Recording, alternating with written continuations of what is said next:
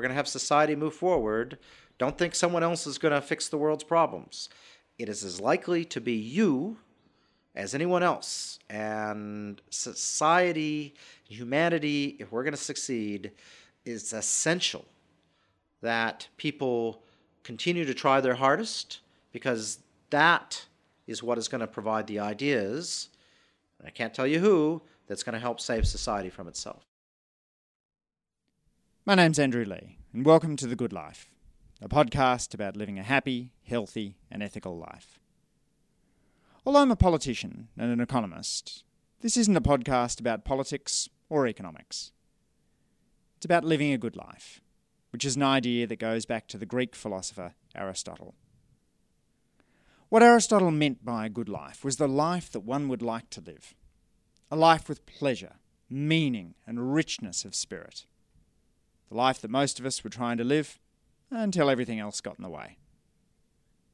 In this podcast, I'll seek out guests not because they're smart, but because they're wise. I'll speak with writers, athletes, and social justice campaigners, with people who've been lucky and those who've experienced hard times. I've found their stories fascinating, and I hope you do too. One of my favourite W.H. Auden poems is The More Loving One. Its last stanza goes, "Were all stars to disappear or die, I should learn to look at an empty sky and feel its total dark sublime, although this might take me a little time." Until Brian Schmidt came along, this was just a spooky metaphor. But along with Saul Perlmutter and Adam Rees, Brian showed that the universe's expansion was accelerating. That means that the stars will one by one eventually start to go out. For this, the King of Sweden gave Brian and his co-authors the 2011 Physics Nobel Prize.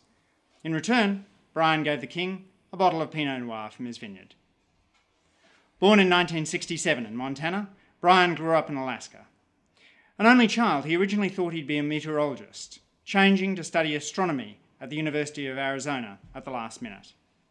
He did his PhD at Harvard, where he made the extraordinarily wise decision to marry Jenny Gordon, an Australian economist. They moved to Australia in 1994, where he did the work that would later earn him the Nobel at the Mount Stromlo Observatory.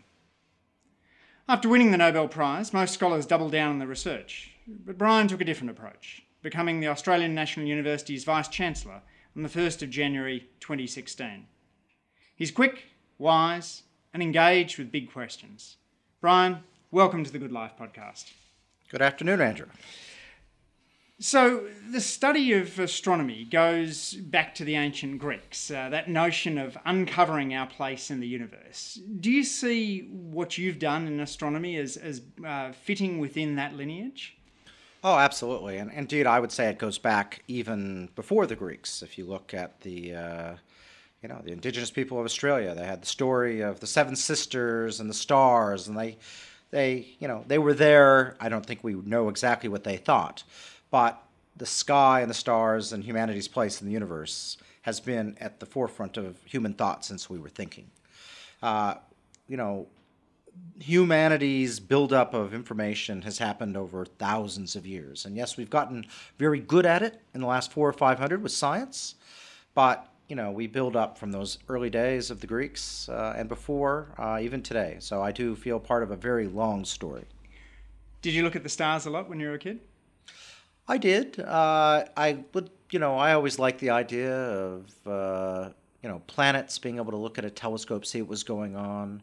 The aurora were part of the sky activities we had, especially in Alaska. So I was always aware, but, probably no more so than, my kids were or most kids are. I wasn't obsessed, but I was interested. People always talk about the Montana sky, and so it seems somewhat appropriate that as the big sky. Yes. Exactly. As Montana's only Nobel laureate, it's a Nobel in astronomy. Did you find living in those fairly open places engaged you more with the weather, with your early interest in meteorology and your subsequent interest in astronomy? Well, I certainly think that, not being buried in a large city so you can really see the sky all the time is important. I think with regard to the weather, I mean, Montana and Alaska are dominated by weather. It's cold, it's windy, it's snowy. It's a big part of things. So that naturally gives you an affinity to the weather, I think. My father was a biologist, so he taught me his love of science. So I always liked that idea of science to understand things. And, in addition to biology, I worried about meteorology, astronomy, and everything else you can imagine. At what point in your academic career did you decide that you were going to focus on such a big question of the acceleration, or as it then was considered, the deceleration of the universe? Because many scholars spend their careers tweaking other people's work, making modest extensions. Had you always thought of yourself as somebody who wanted to make a breakthrough? I guess I never thought about making breakthroughs. I thought about doing interesting things. If you're going to be an astronomer, you're doing it for the fundamental big questions. So from day one, I always knew if I worked in astronomy, I wanted to work on big questions I could explain to anyone, my grandma or my grandpa. And so the idea of understanding the future and past of the universe, well, that was a pretty big question, about as big as one can get. The problem is you got to be able to do it. And so when I suddenly realized in 1994 there was an opportunity caused by essentially technology and knowledge and my own circumstances, then I jumped at it. But the reality is, it's one thing to think big, it's another thing to do big. And time was on my side. The right things came together at the right time for me. And the opportunity essentially arose from the application of rapidly growing computing power to digitally available telescope images, wasn't it? Yeah, so you're right. There were really four key things. One, 10-meter class telescopes, still the largest telescopes in the world. Those came online in 1994. Great big digital cameras we all use, well, those were pioneered in astronomy, and those came available in 1994. Computers were just powerful enough in 1994 to actually analyze those big digital images that we're getting. And then there was the fundamental work done on understanding supernovae, exploding stars, who we could use, these objects we could use to measure distances. That paper published in 1994. So 1994 was a big year. And how did your team come together? Because for the work you were doing, it was inherently teamwork, right? Well, it was inherently teamwork for me because I was 27 years old. All these things came together in 1994, and I said, my God, we have a chance of doing this big experiment everyone has wanted to do since Einstein, invented general relativity. And then I'm thinking, but I'm 27. I'm going to need all the telescopes in the world. How are we going to do this? And so I essentially sat down and said, well, who do we need to bring together to make this happen? So I went out and essentially spruiked the idea because people are investing their limited time and effort, and said, let's do this together. And everyone said, yeah, that's a great idea. Let's do it. And managed to build up a team of initially about 12 or 13 people and eventually about 20. What was the secret to putting that team together in what would, I presume, have been a pretty competitive academic environment? I think being able to tell a narrative, it's like most things. People need to have a story. Why is this interesting? So I was out there literally selling. This is what I want to do. This is why we can do it. We're at a time right now which is important.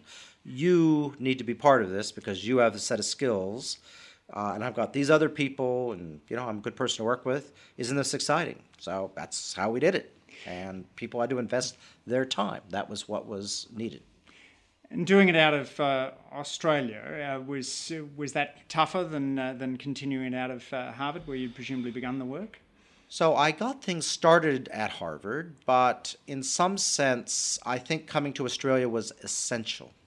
And that's because, the power structures within the United States are there just like they are in Australia, except for I was in them already. And so as a 27-year-old, the idea you can go out and lead this big worldwide thing and be in charge of it, well, they let me get started, but I wasn't going to be able to keep it and do it. And then I would have gone and done something else.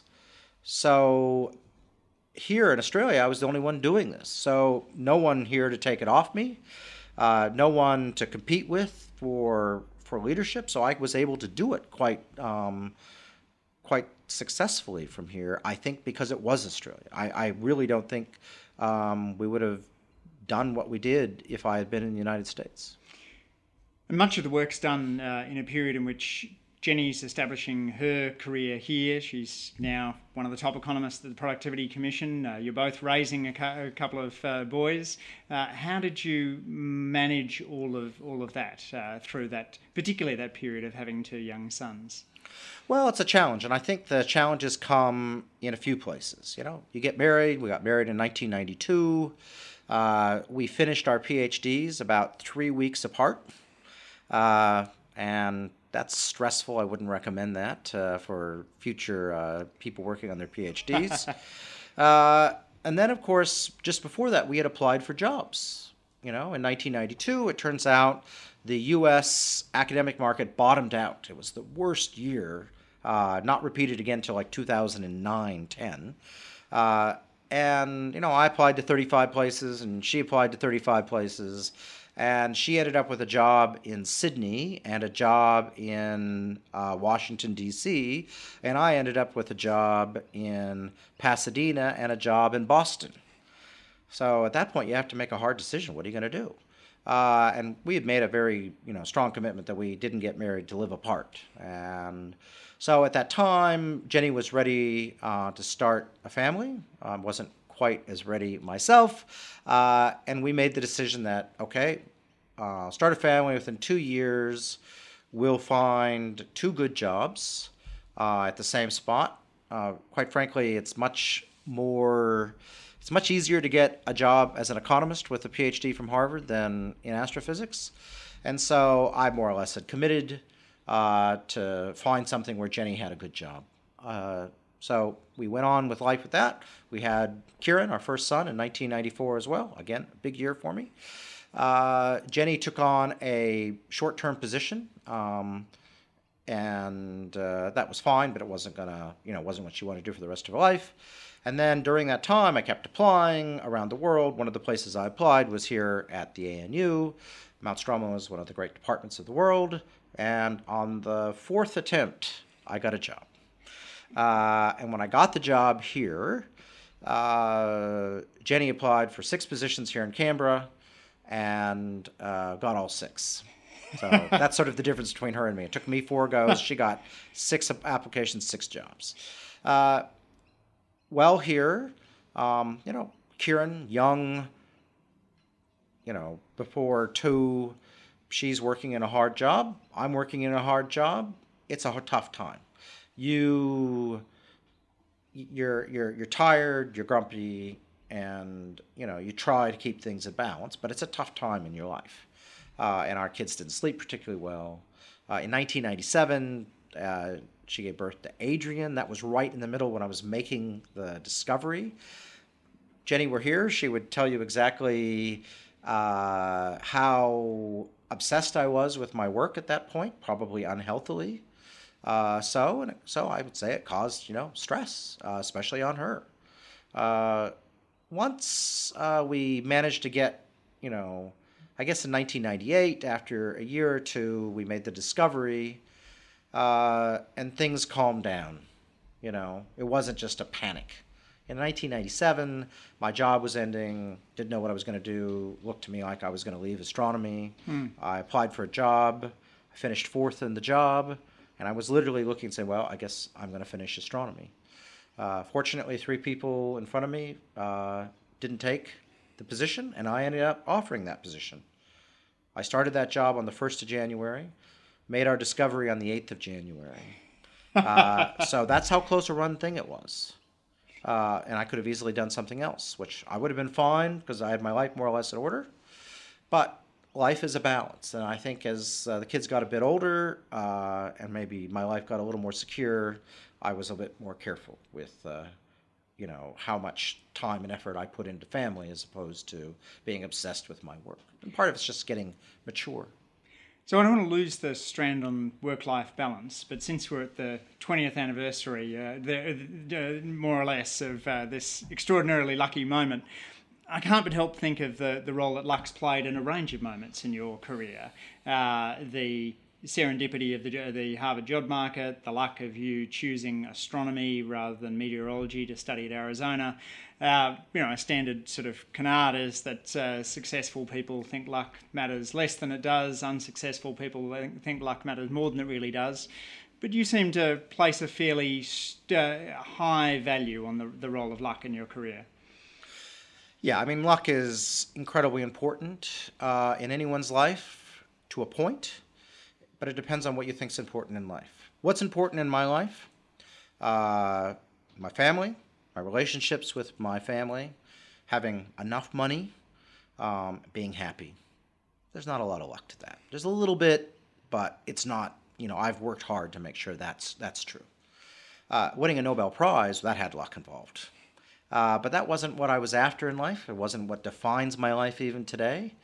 And yeah, those opportunities that allow you to sort of fly high to the pinnacle of what people think is possible have a lot of luck. And that's one of the things I've learned is that there's a lot of great people doing great things in the world. And the people who you think are the superstars are actually the ones who typically have had luck. And yeah, they had to do good work, but luck is an essential ingredient. Are there things that you and Jenny do in order to manage that stress, or techniques that you learned following on from that sort of crunch point in 1997? Well, I try not to work on the weekends, and I have to a little bit in the new job as vice chancellor, but I try to control it. I try not to read emails on weekends, ever. I do sometimes, but it's not, I don't want to become addicted to the work.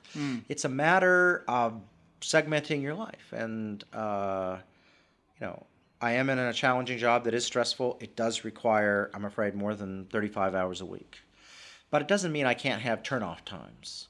And it means that when I'm sitting at, breakfast table or maybe the dinner table, I'm not sitting there working. I'm engaged. I'm spending time, meaningful time with people. And we spend a lot of time, just being ourselves and not overcomplicate life. And, you don't always have to go on a vacation. Just spending time and working together on our farm, for example, is one of the most valuable things we do together. The vineyard does seem to be a big part of your identity. Your Twitter handle is Cosmic Pinot, which neatly sums up the duality in Brian Schmidt. What is it that the vineyard gives you? It gives me something very different than academia. That has quite a creative aspect to it. That is a different circle of people, different circle of pursuits, has a different set of constraints.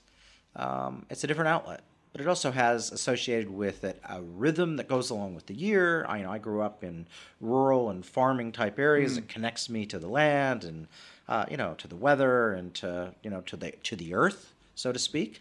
And I find that as a very valuable counterpoint to academia, which has its own separate rhythm, and it helps me ensure academia doesn't take over my life. That's why it's so very useful. Does it also help you get away from technology? Do you find the encroachment of technology onto your life is kept at bay in some way by the farming? So I would say that I wouldn't say it keeps technology. I actually integrate technology into what I do, but not every aspect of it. I try not to let technology encroach onto encroach into any part of my life. That being said, I use it well, but I'm not scared not to use it. When I cook, sometimes I use technology, sometimes I don't. When I go out and look at the sky, sometimes I just use my eyes. Actually, that's the normal way I do it. Sometimes I use a telescope. In the vineyard, do the chemistry when I need to, and then I let wild yeast run amok and do their thing. But I have confidence and understanding of what's going on in most of the time. So I always use technology as an adjunct, but I try not to let it overrule what makes life interesting. Rather, I use it as, augmentation to make life better. Yes. How did winning the Nobel Prize change your life, and how did it change you? I hope it hasn't changed me too much. It's changed my life in that you go from being someone who has a pretty normal life to someone who can essentially call up anyone on planet Earth with enough time and get a meeting. That may or may not be interesting to people, but the fact is that it is an opportunity you suddenly have.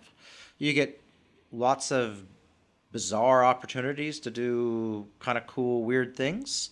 You get to meet a lot of famous people. You get opportunities to do things you just didn't have access to do before. With that opportunity comes some responsibility, but it also comes with the need to adjust, because those things can completely overrun your life.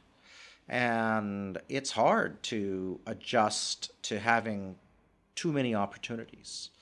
And, I described winning the Nobel Prize as like saying, oh, I'd like some chocolate, and then a dump truck dumping 5 tons of chocolate on you, and you're sort of drowning in something you love. And that's sort of what it's like. And the other thing that happened, and one of the reasons why I had eventually decided to become vice chancellor. Vice chancellor is an incredibly hard job. It's challenging. It is something that's challenging despite being a Nobel Prize winner.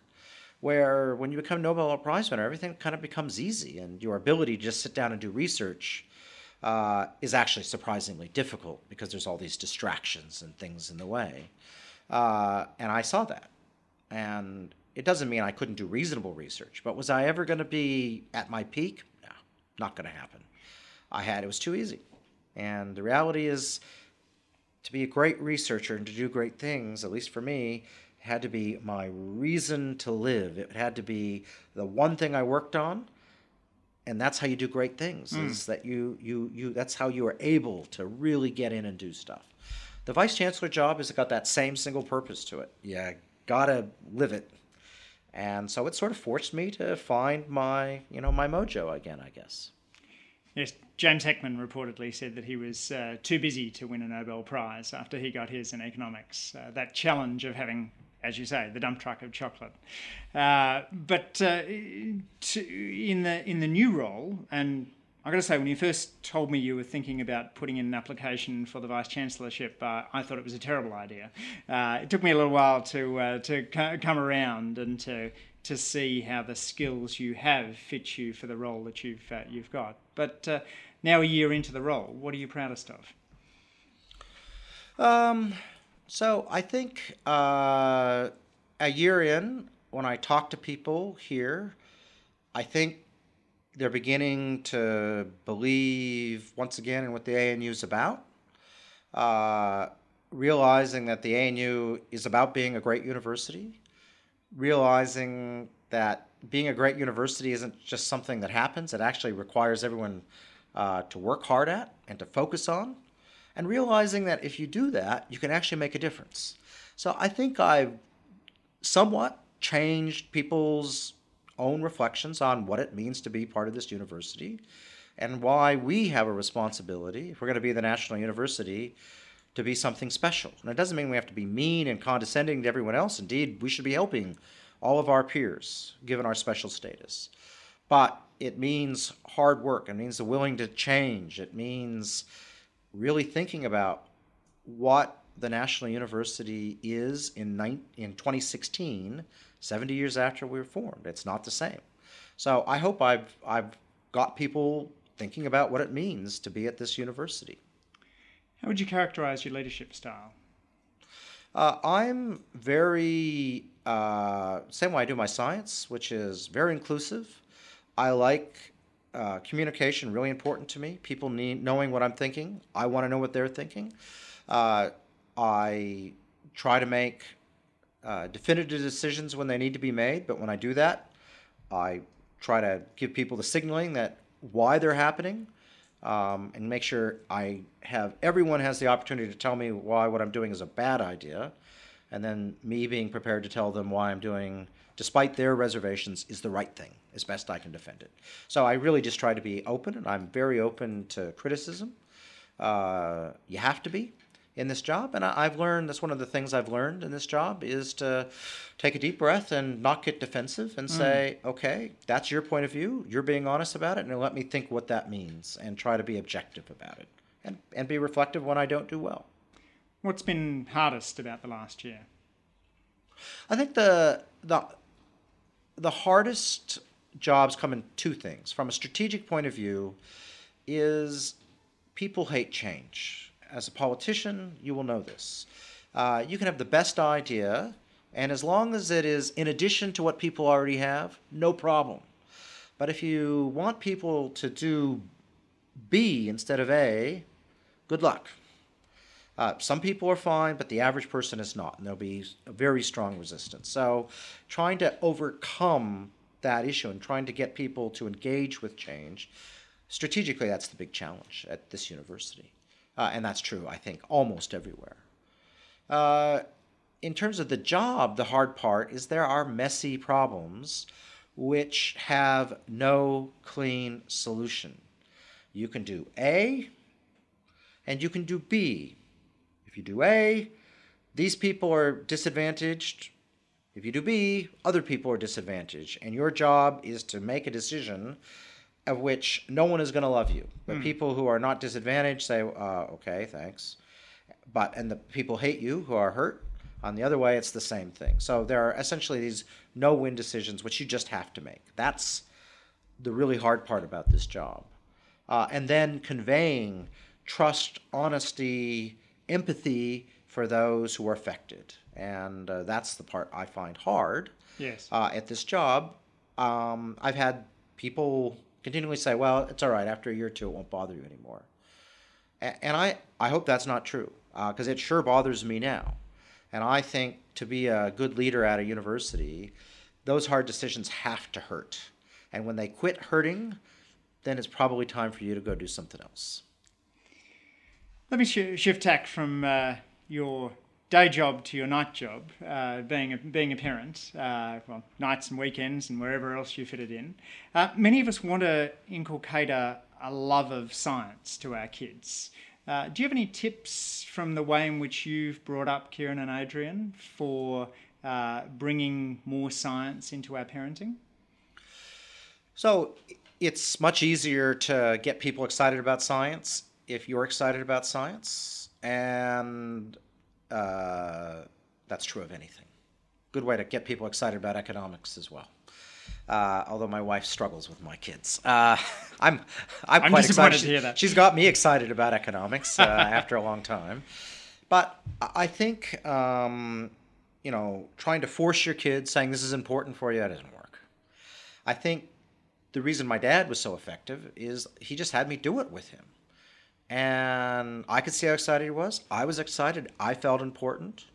So there are lots of little experiments you can do as parents. And indeed, we have developed part of the Academy, this whole program called Primary Connections, which I donated part of the Nobel Prize to help save, and successfully, which was great. Best $50,000 I ever spent in my life. And there we developed, the Academy has developed for primary school teachers experiments, which you can just build up from normal stuff. But those are the types of things that you can look up on the web and you can do at home. And the way I did it successfully with my younger son, Adrian, who's studying physics and engineering here at ANU now, is I sort of did it the first time and then I said, well, why don't you find an experiment you want to do and we'll do it. And so we did that once, and then I was busy the next time, and he just did it on his own the third time. So it's getting them to want and get excited. Being able to show up at Questacon is a good way to start that program. Adrian is actually working at Questacon part-time as well, doing little experiments for people if you see them. And I should say you've given them your Nobel Prize to sit in the foyer there, which it's in the foyer. We always enjoy checking out when we're there. Yeah, it's solid. Well, it's not solid. It's 21 karat gold. So there's about $20,000 worth of gold in that thing. And the university was not keen having it on my desk, so it is in the safekeeping of Questacon for semi-permanent purposes until they don't want it anymore. So I really do think it's about experimentation. It's about when kids, as they inevitably do, ask questions about science. You don't say, oh, I don't know. You actually go through, well, let's figure it out. That's science. And so I think you get those little rare opportunities, and every kid will ask you a question: why does this work? How come? Whatever. And rather than saying, I don't know, use those moments. And it can mean getting on the web, it can be talking through, it can be doing an experiment. Use those precious moments to get people to realize that there are answers out there for those things. Ask Dr. Carl. Everyone else does. He was a fantastic Fenner lecturer for when he came down and gave his talk. And yes, that ability to instill an excitement about science is pretty extraordinary. Let me wrap up with a set of questions that I ask all of my interviewees. What advice would you give to your teenage self? So, I'm going to be honest. Good. I nailed it as a teenager. I wasn't too worried about life. I said, I don't know really what I want to do. I know I need to get some good skills, so I went off and did astronomy. Not ever think I'd be an astronomer, but knowing the skills would be fine and figuring something will turn out. Good idea. I didn't worry about getting the 99.9 test score. I worried about doing well, but I also made sure I did drama, I did music, I did art, I did theater, I did sports. I had a balanced life, and I didn't get the highest score. I don't think it hurt me. Indeed, it enriched my life and has helped me immeasurably later on in life. Balanced life. My teenage self was, you got lucky in having more confidence than you should have. I mean, I'll be honest, I just didn't know what else to do. But I realize now that not knowing what to do and not worrying about it was the correct way forward. That is, I always tell, young people now, is you're going to have hard days, hard months, even hard years in your life.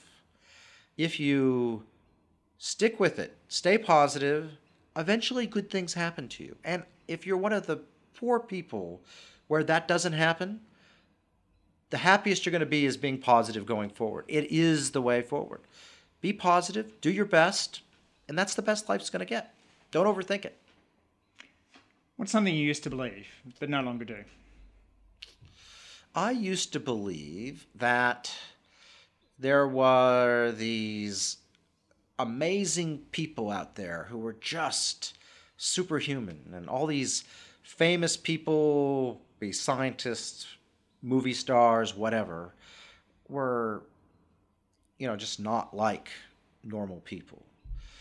Now that I've had a chance to actually meet them all, you realize they're just normal people. And, whether or not you're Bono, you're President Obama, or, you're the smartest physicist I've ever met, you're all kind of normal people, and they're surprisingly similar in how they are. They have the same way of looking at the world as you or I, and there is no superhuman. We're all people, and that's where that luck comes in. It comes with that passion that makes people successful, but in the end, those people are just like you or me that had some luck, had some drive, and if we're going to have society move forward, don't think someone else is going to fix the world's problems. It is as likely to be you as anyone else. And society, humanity, if we're going to succeed, it's essential that people continue to try their hardest, because that is what is going to provide the ideas, and I can't tell you who, that's going to help save society from itself. When are you most happy? I am most happy all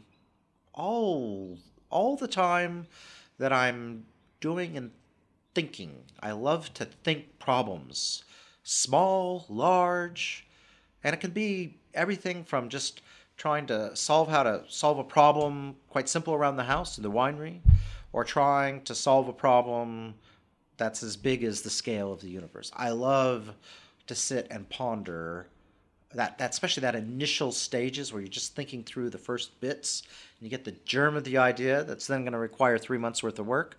I love that first germ of the idea. And you've got it when it comes to, it's like, oh, there it is, clarity. I remember the pride you took once in showing me the glass cork on your Pinot bottles, which is presumably one of those sort of breakthroughs on the farm. Yeah, so, the winery is kind of crazy. So there's a great pride when you sort of realize after a couple of mistakes how to make wine. You sort of like, well, this is how I'm going to do it, and it's going to work. And it's having that confidence to know that you haven't got everything, but you got an idea, train, glass corks, wild ferments, Pinot and Canberra, and you know it's going to work one way or another, with some hiccups, but overall it'll work out. Great feeling. What's the most important thing you do to stay mentally and physically healthy? The most important thing I do is to sit down and talk to my family about anything. We talk about anything you can imagine. We have those great conversations about life, the universe, and anything. Probably more economics than we should, and less astronomy than we should. But those are the things that it's the most important thing to me. Do you have any guilty pleasures? I have many guilty pleasures. Chocolate, cooking. I love to cook, not necessarily locale things. Obviously, wine is a guilty pleasure. You'd have to say Twitter is a bit of a guilty pleasure for me as well. What person or experience has most shaped your view of living an ethical life? I guess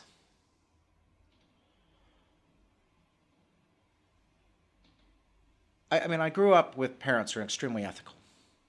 And they taught me, I could get away with most things, but if I lied or did something dishonest, game over. There was zero tolerance, even little stuff, zero tolerance. And so that's sort of the way I was constructed. What I have discovered, and I think this is important, is that I really do live a zero tolerance. I just don't cheat. People say, well, are you going to claim that on your taxes? The answer is no, because although the rules may make it okay, it's just clearly not, part of the winery expense, for example. So I lead things extremely clean on things like that.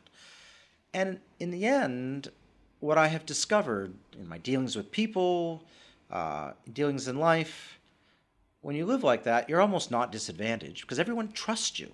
Everyone knows you have no skeletons in your closet, that you're a completely trustworthy person, and they go out of their way to help you in life. And so from what my parents did, that has translated as I see lots of people fall by the wayside where people just don't trust them because maybe only once in their life they did something untrustworthy. But, once trust is broken, it's gone. So my life has showed me that it's a great way to live, and you're actually not disadvantaged by it. Brian Schmidt, Laureate, winemaker and Vice-Chancellor, thanks for taking the time to speak in the Good Life podcast today. Thank you, Andrew. Thanks for listening to this week's episode of The Good Life. If you like this podcast, please let your friends know on Facebook, Twitter, or your favourite social media app. Next week, Olympian Sean Crichton on versatility, coaching and comebacks.